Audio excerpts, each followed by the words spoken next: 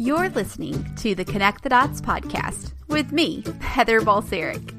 This show is designed to help you navigate your career, understand your customer's experience, and bring us together as we learn more about our communities.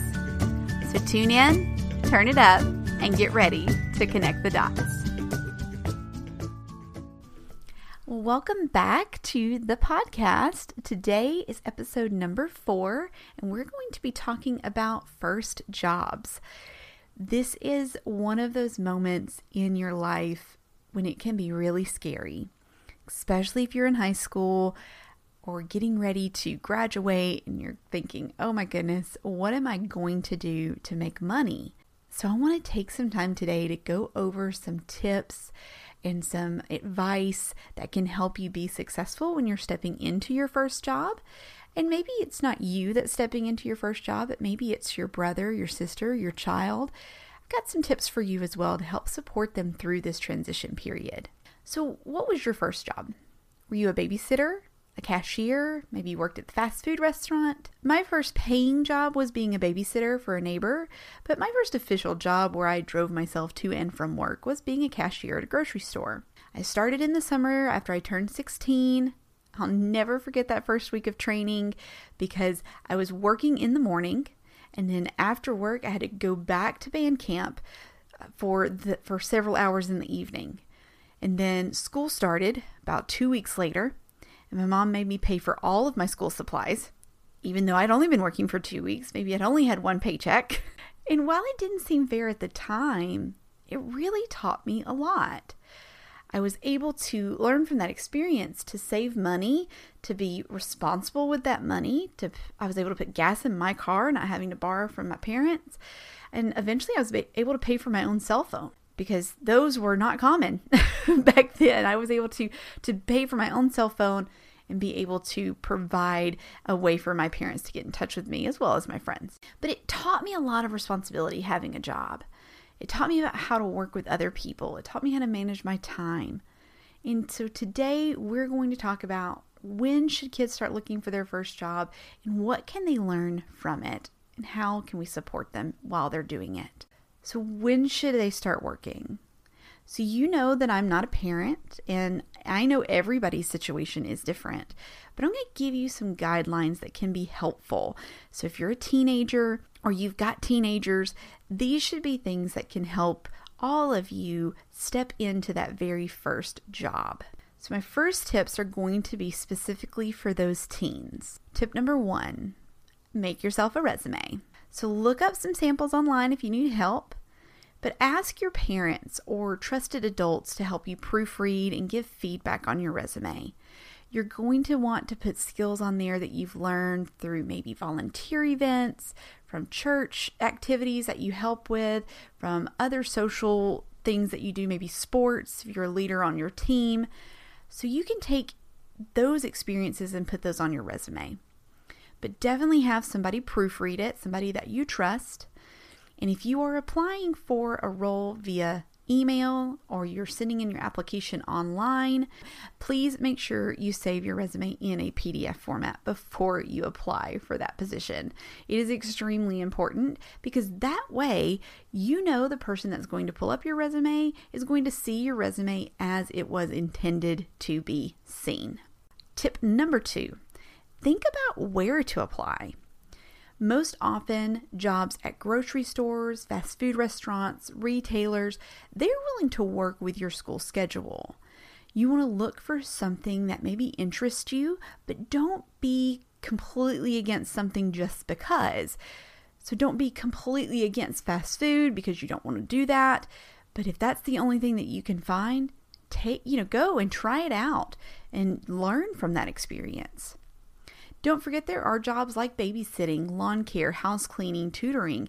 You may have to think outside of the box to find something that does work with your schedule. Apply to multiple places. You never know where you're going to end up, and it never hurts to apply to multiple places. Because the dream job that you have at 16, maybe you want to work at Target, and maybe they're not hiring, but Walmart's hiring. and you can go get some customer service experience. And then when Target is hiring, you could apply there again and maybe get that job because now you've got some of that retail experience. So apply to multiple places so that you can have a variety of opportunities. The next tip I want to give you is to talk to friends. So if you have some friends that have a job, ask them how they like the place that they work. If they seem to like it and you think, hey, it'd be really awesome to work with some of my friends, ask if they're hiring. Referrals are always helpful. One of the things when people are trying to hire for the jobs that high school students can fill, right? The evenings, the weekends, they're happy if they have somebody that's filling in that position now that says, hey, I've got another friend that can work a similar schedule to me. They're available the nights and weekends. Would you be interested? Those referrals are extremely helpful in getting you opportunities as well. The next tip is to plan accordingly. I cannot stress enough the importance of planning out your time. High school and your first job, man, it's a blast, right? Because you're learning so much. But there are going to be football games and band practice and this and that, all of the things that are going on in high school. So you want to make sure that you're making time to do well in school, in your extracurricular activities that you've committed to, that you're committed at work, you have time with your friends and family. You want to set out and plan accordingly. In different job interviews, you will be asked on how you balance your time.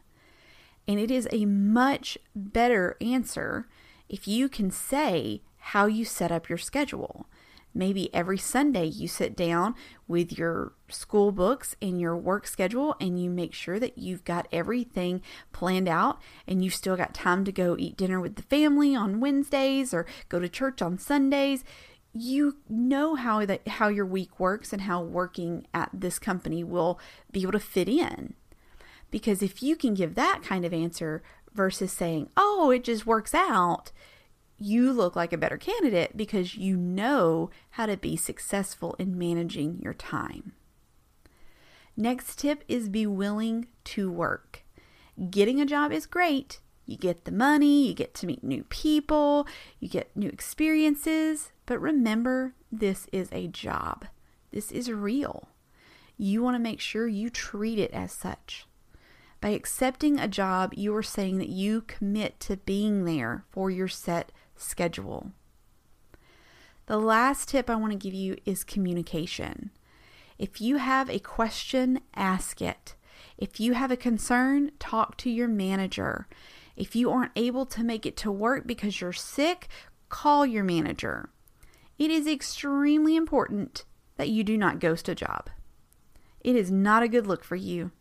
And if somebody referred you to that job, it is definitely not a good look for them. So if you can't make it to work, if it ends up being that you want to leave this job because you've got another job, you put in a notice. You work out a notice. If they tell you they don't need a notice, fine, you at least offered.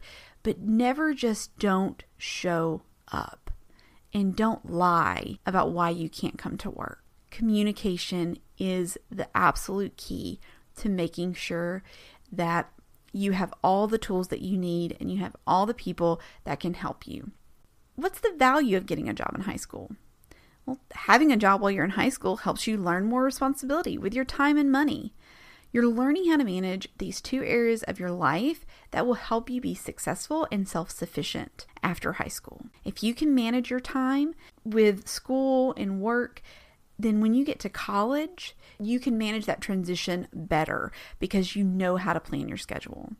If you're already knowing how to save money and budgeting, then that's going to help you pay for college because you're going to know what you need to do to be able to be self-sufficient. You're also going to get exposure to different areas that can help you create a path for your future career. It's going to give you the ideas of things that you would maybe like to do or go into.